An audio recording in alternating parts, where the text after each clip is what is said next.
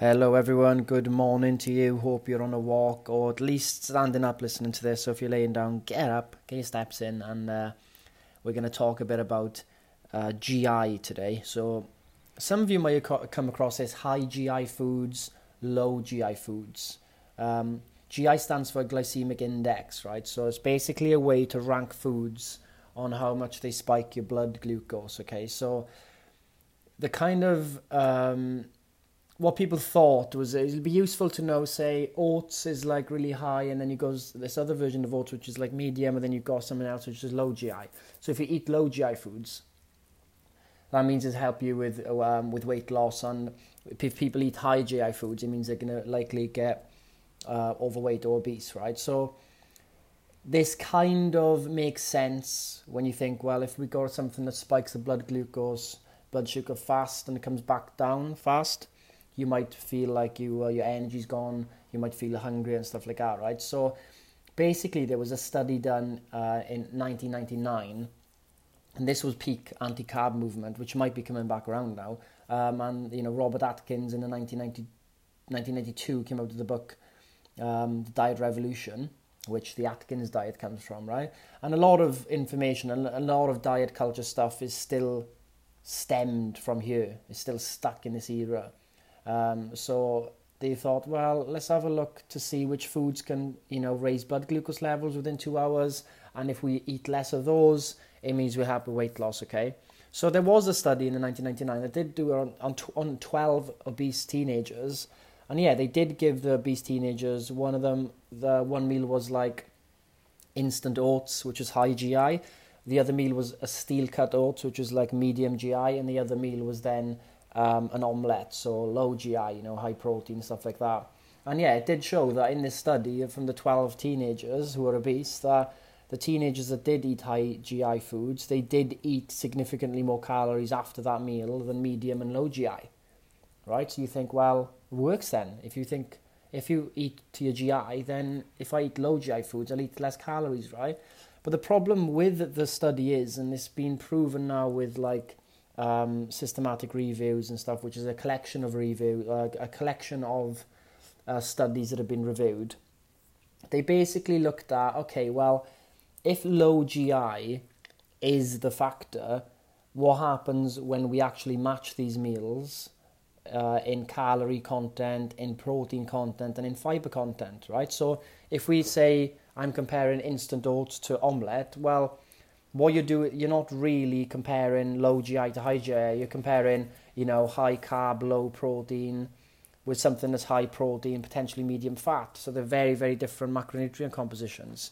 So in recent reviews and in more modern research, maybe we can call it, on this stuff, which was like new back then, but it's not new now, it's that the low GI diets performed worse. The high GI diets performed worse because they weren't matched for protein. They didn't match for calories and fiber.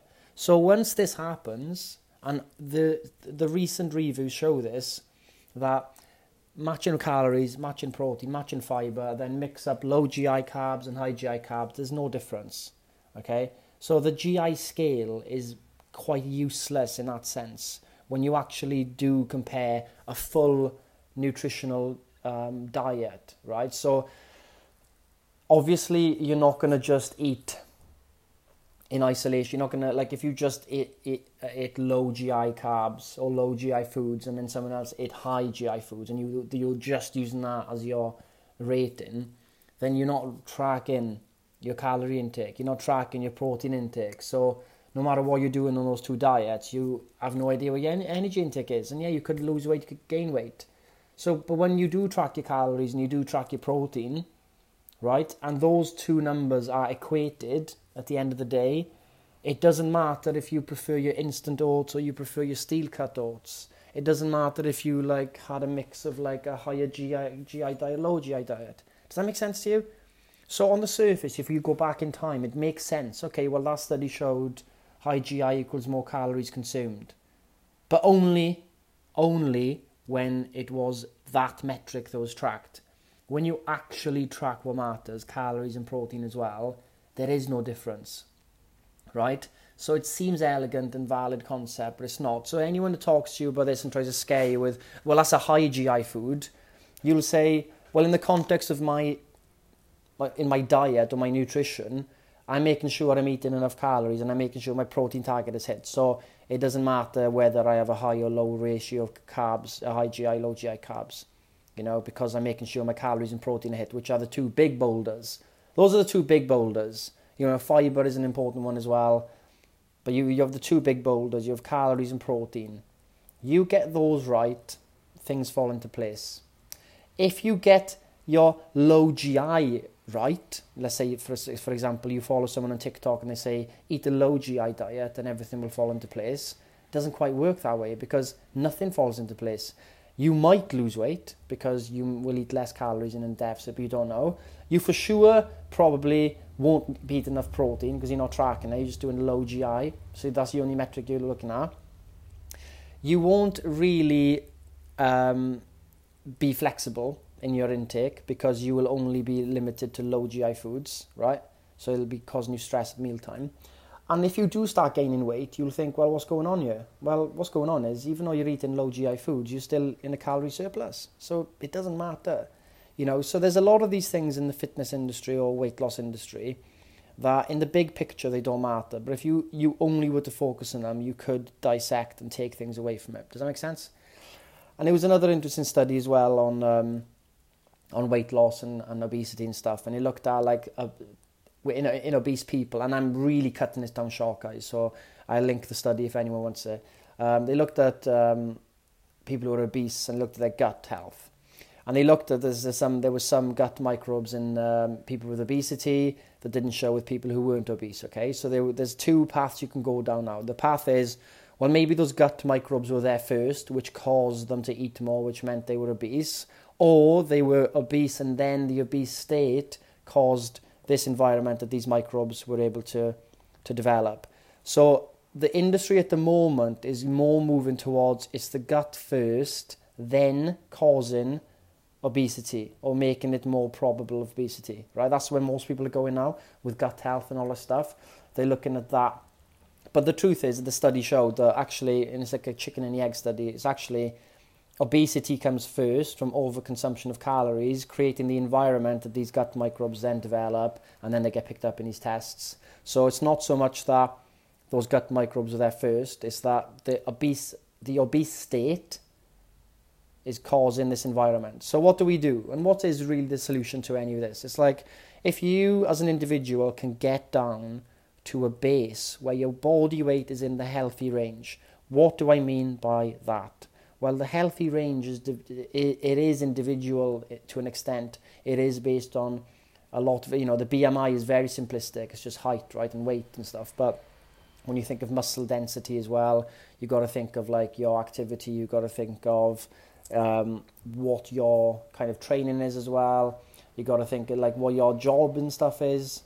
There's more things that come into play, but most of you will have this range where you are optimally performing. Your body is holding on to body fat, of course, which is needed for survival, but it's not holding on to too much body fat, causing inflammation signals, causing, adverse effects, essentially. So you kind of get into this golden zone, perhaps it's called. And that golden zone is not what you see on Instagram with the shredded abs, right? Like, that's also a myth. You don't need abs to be in this golden zone. And I think this golden zone for most people is, for men it could be 15% body fat perhaps, up to 20%. And for women it could be around 20 to 30%. It could go 20 to 32%, and you look in those ranges. And your first goal is to realize, okay, well, if my body fat percentage is too high, I'm putting a lot of strain on my joints and my muscles. My body is working overtime to kind of just move about and to sustain itself. The fat cells are giving off signals, and this is not great, and all this stuff that happens, right?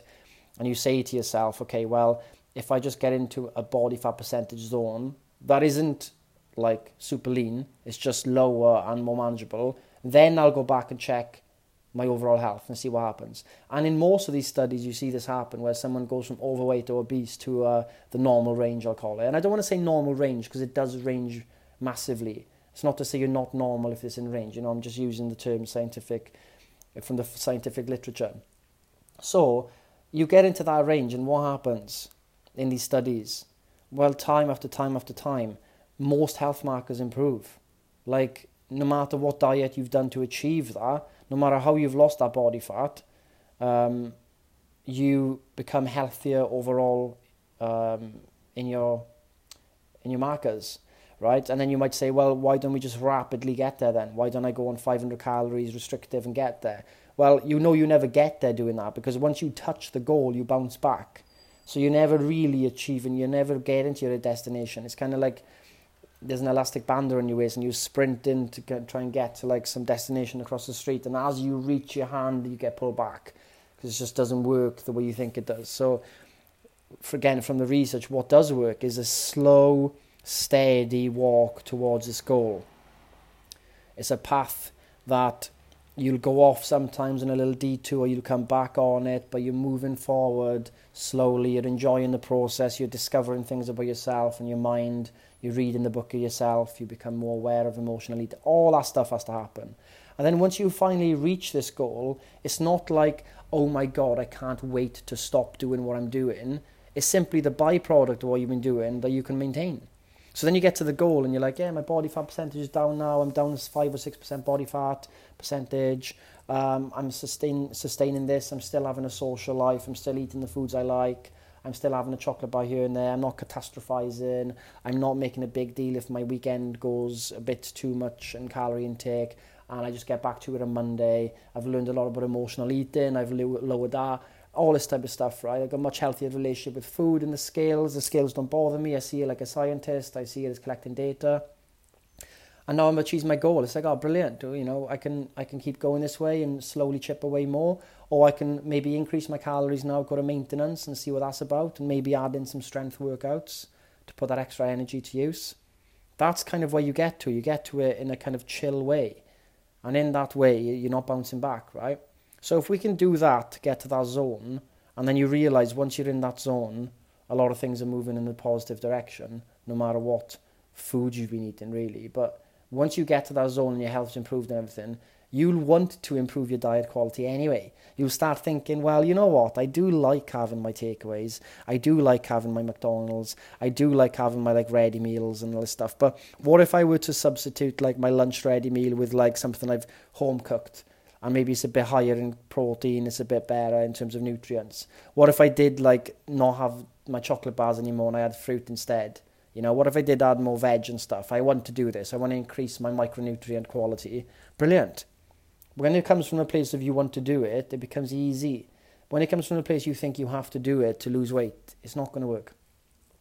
So that's a bit of a primer on the history of this glycemic index, high GI, blood glucose spiking. You can see how it's come from a place where it makes sense, but really when we look at the big picture, which is our lives and our intake, it doesn't actually matter. So when it comes to focusing on what does matter, I'm telling you now, and this is from the research, it is calories and protein, and ideally steps. Fibre comes in after that. If we're talking about sports performance, we'll have to be talking about carbohydrates as well. That's another topic. And we talk what's happening with fat. Well, fat, you want it to be, you want to hit at least a minimum amount of fat, right? Because fat's important for hormonal processes and stuff. But most of us are eating our fat intake fine. We don't have to overly concern ourselves with, am I eating too much fat and stuff like that. It's like eat enough fat, and what foods with good fats in your diet, and just focus on calories and protein. And then job done. It really is that simple, but it's quite contrarian to what the industry is going, what the industry is saying and going down that path, if that makes sense. So keep going, guys. Keep going, keep focusing, keep trimming off things you don't need to focus on. I love the Bruce Lee quote. He does addition via subtraction. He cuts away at the non-essential. Okay, so he saw his life, he saw his martial arts, he saw his fighting, he saw his acting, everything. He saw that for him to, if he subtracted, it was an addition process, right? So it meant he could focus more on the things that matter. A lot of the times we think when we take things away, it actually reduces things, makes things worse. But actually, for most of us, the more we remove, the more it adds to our life. And this is exactly what I'm saying here with this calories and protein and steps approach. It is a massive subtraction, because most of the apps are tracking loads of other stuff. And if you've got a Whoop and everything as well, you are tracking way more stuff. And I'm saying, hey, subtract it all. And you really start focusing on what matters, and that's the additional part of your life. And it's an additional part of the process, and it makes things a lot easier as well. So follow the philosophy, give it a right go, and things will work out.